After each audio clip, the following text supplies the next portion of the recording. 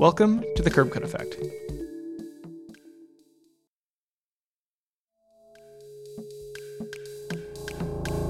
In higher education and in the world of business, digital accessibility and web development are often thought of as existing in two separate spheres. If accessibility is thought about at all, it's as an afterthought, and it's often done by different professionals. What's really exciting about today's guest, Jason Withrow, is that he is an expert in both fields and really sees the two as inseparable. He's brought this to his professional work and also to his teaching at the Washtenaw Community College in Michigan, where he teaches, among other things, web development, but inside web development is covering topics in accessibility.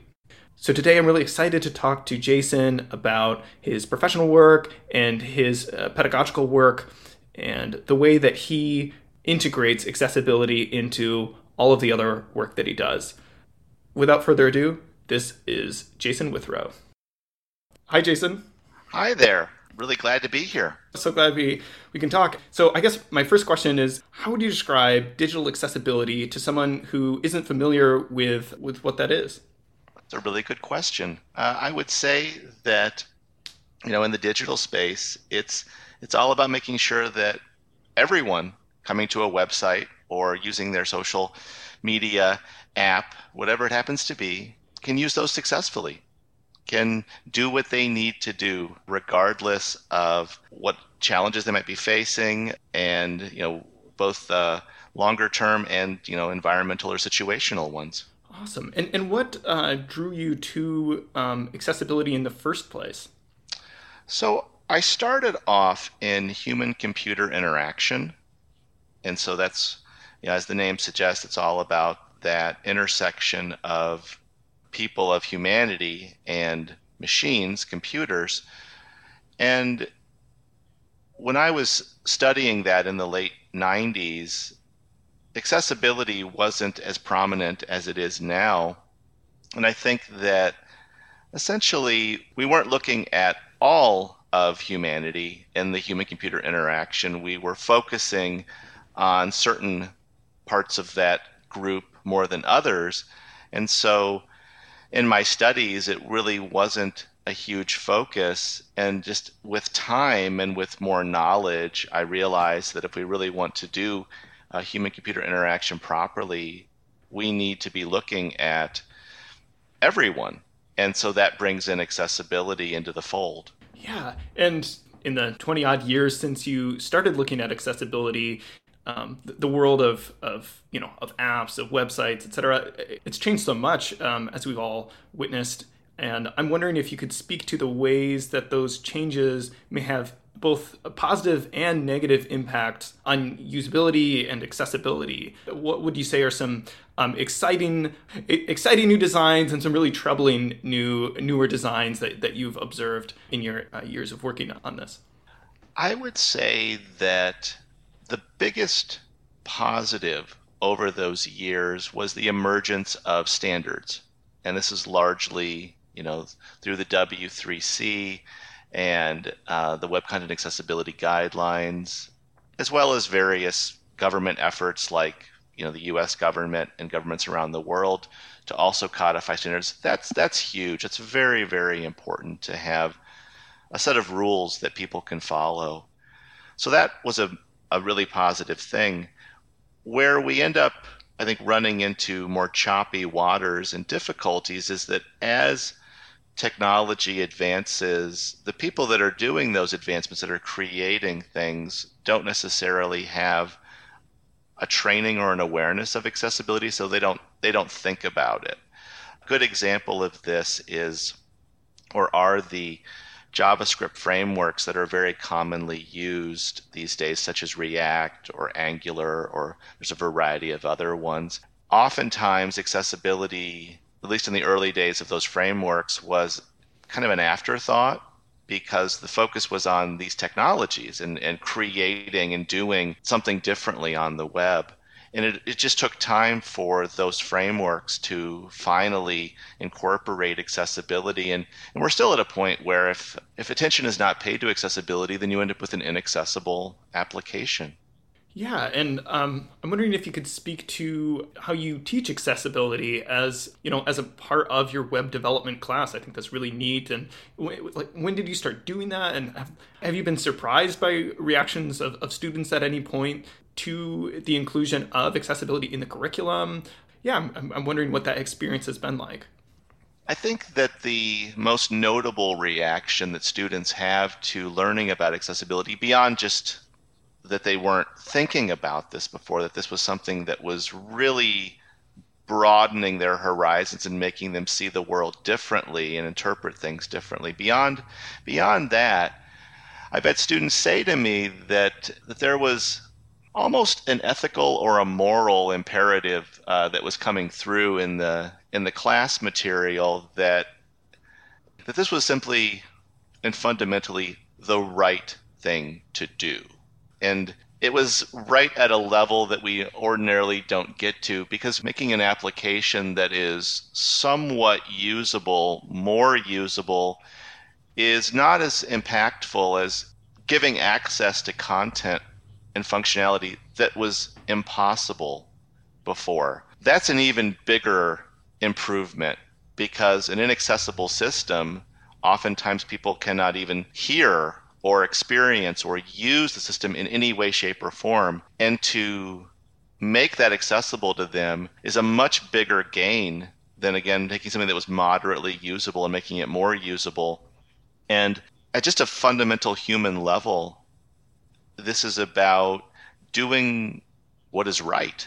And that's not necessarily well, I guess I would say that in web design classes, you're usually not discussing morality and ethics, but you end up kind of going there when you're talking about this. And of course, there's legal ramifications that you don't have necessarily with other things that you're covering. And so, yeah, this is a part of our curriculum that I think does have people thinking more deeply and more in a more profound way. And that's a good thing, because if nothing else, I tell my students that they will leave my classes seeing the world differently.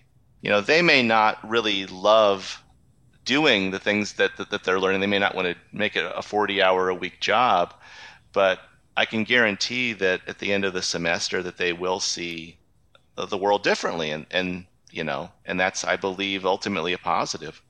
Yeah, and as the name of this podcast would suggest, I think one thing that we're really interested in is kind of really practical advantages in thinking about accessibility more broadly, and what accommodations for more marginal cases might offer more normative cases. And I'm wondering if you think that type of principle applies in the digital space, and if so, if there are some examples that come to mind of hey, this is something that we figured out from working on accessibility for this specific disability group, but it ended up having a lot of other benefits that have been really exciting to some other people as well, and it's just sort of totally a net positive for everybody. Sure.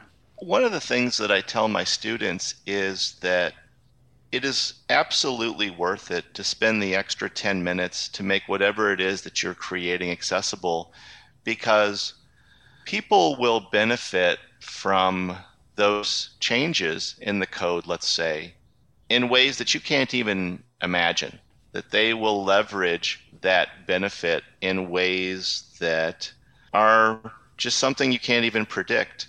One example that I'm thinking of was an application that I worked on a number of years ago. It was a scheduling system for people that were interpreters at a hospital, and they had a lot of screens and a lot of inputs that were, well, put it this way, it was a great way to develop carpal tunnel using that system, because you would move the mouse, I don't even know, 50 times and click, click, click, click, click. It was very involved.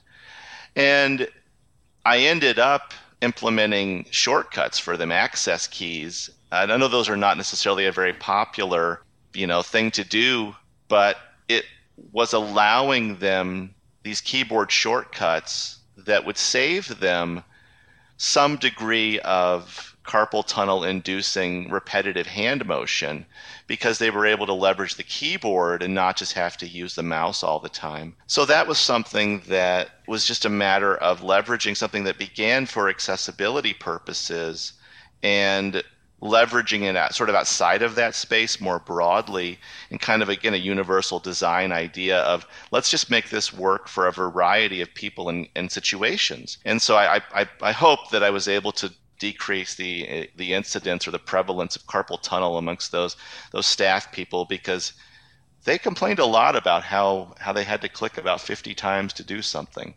So, in your professional work, what types of institutions or individuals do you observe reaching out to you most frequently about accessibility? Do you think accessibility is something that gets the same concern in, let's say, business as it does in nonprofits, as it does in the government? Or would you say at this point there's sort of an asymmetry in the attention paid toward accessibility in different sectors? I think that even now, at this point in time, we still have a very asymmetrical, sort of balance, if you will, of interest in this.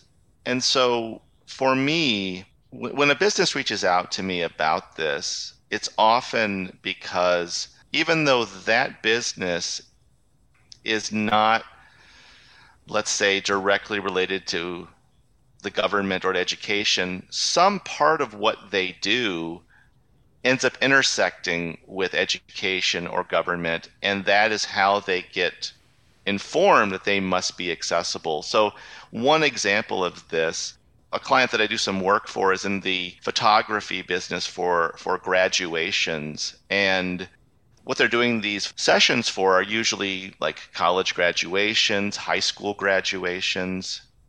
And they were being told by some of the colleges that they work with that if they were not accessible, that they would no longer be working with that college.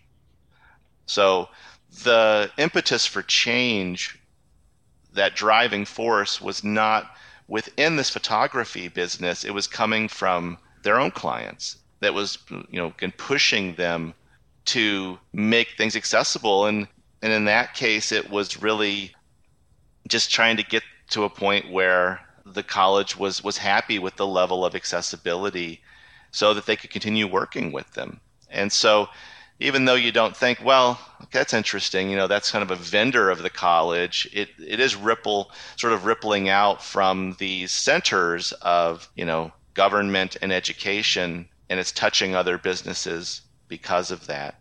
But I think on their own, I don't know that business would have ever, short of being sued by someone, I don't think that they would have just independently gotten to thinking about accessibility, because the person who runs that business, I don't know that it's even something he'd ever thought about before. Yeah. And I know extrapolation into the future is always tricky, but I mean, you've been in this space for a lot longer than I have. And I'm sort of curious, what trends do you see going forward? Like what do you think the landscape of accessibility might be in 10 years? Where do you see this all leading? Well, I certainly see the standards still evolving. We always are seeing periodically updates to the web content accessibility guidelines to address things that pertain to, for example, like multi-touch interactions on a phone would be an example. So I do see that those are going to continue to evolve. I think that we have a lot of challenges ahead of us, because as we move into technologies like augmented reality and virtual reality, I'm really wondering how that's going to work out from an accessibility perspective. If we end up at some point in the future with a direct neural link into the brain, then I think we have maybe some really interesting things we could do with that. There's upsides and downsides to that type of concept, but if at some point we have that technology, then I think we would be able to do some pretty amazing things that are even being done right now, as far as, neural connections for individuals who have blindness, what have you. So if the technology gets to that point, I think we have some interesting promise and some interesting opportunities. But as it is right now, where you just, put on a glove or some goggles, And that's just not getting us where we need to go. And I think that in some ways it's just as much a challenge as when we shifted from the command line to a graphical user interface, and how fundamentally that shift from a command line to something where there was just space and objects, it was really a setback for accessibility for a good chunk of time until we could, begin to make this new space accessible. So I think that there's some challenges down the road, and I think that the technology ends up ahead of the accessibility considerations, for better or worse, and that it's just a matter of hopefully catching up, where eventually we can make those new technologies after a few years more accessible. Yeah, no, it's yeah. Just the other day, I was at a bar and I had mentioned Jaws in passing, and someone was like, "Oh, is that related to the Amazon Web Service?" Like, no, no, no, no. Like, screen readers. I mean, Jaws. I think being the first is way older than Amazon, and I predates GUIs, I believe, right? Am I correct in saying that? That's a good question. I don't really know off the top of my head when Jaws was first released, but it is. I mean, I do believe it is the oldest screen reader still in use. I mean, I think there's some that have gone by the wayside over the years, but Jaws has been around for quite some time. Okay, and I guess our last question is: what recommendations would you give to someone who isn't in web development at all and is just trying to make sure that their online presence is more accessible? Someone who doesn't have a personal website, or just is, and it's sort of on social media, and sort of typical consumer behavior. Yeah. So in that case, I guess I would just ask. So do they have anything online, or is it really just a Facebook page and things like that? Is there? Yeah, and Facebook, email, texting, Sure. Well, and this is perhaps dating me to some extent. It likely is, but I do tend to spell things out when I'm sending someone a text message, because those acronyms, those abbreviations, they can end up very interesting if they are pronounced as a word, or there's an attempt to pronounce them as a word. If you still really, really love them, you could always try to put spaces between the letters to have them at least spoken as individual letters when those are read aloud. But they can come across as some very interesting sounds if the attempt is made to, again, speak those. And I think punctuation is helpful, because when a period is reached by something that is reading, there should be a pause at that moment. So it just helps to break up the information and makes it feel less like a stream of consciousness, verbal barrage or text barrage. I think that when you're posting things online, if you have any access to setting alternatives for things like images, is there anything in the interface that allows you to specify what that photo represents? I think that's wonderful. We're not at a point where I would trust anything automated to arrive at a good accessible description of a photo, at least not something that you're going to find broadly available at this point. And so it really is incumbent upon the individual to take the time and say, how do I make what I'm creating accessible? Even outside of the web, if you're working on something in a text editor, maybe some sort of like a word processing program, if you can put headings, if you can tag things as headings in there, that's really helpful, because it gives a structure to the information that otherwise is just missing when all you're doing is just setting font sizes. When you're working in PowerPoint or whatever it is you're using for slides, can you go in and put in properties of objects, and again provide that text alternative? Or even just for the document itself, can you put in some metadata that gives it some more context when people are experiencing it? And so these software programs by default are usually not looking to help you with accessibility. It's gotten a bit better with time. I've noticed that the Office suite is prompting now for alt text in a way that it did not do previously when an image is put in. But it is still, a person still needs to take the time to write something meaningful and not just accept whatever default, which is something like alt equals graphical image, which is not really helpful to anybody. Yeah, that's wonderful advice. And thank you so much for your time, and hope to talk soon. Well, thank you for having me.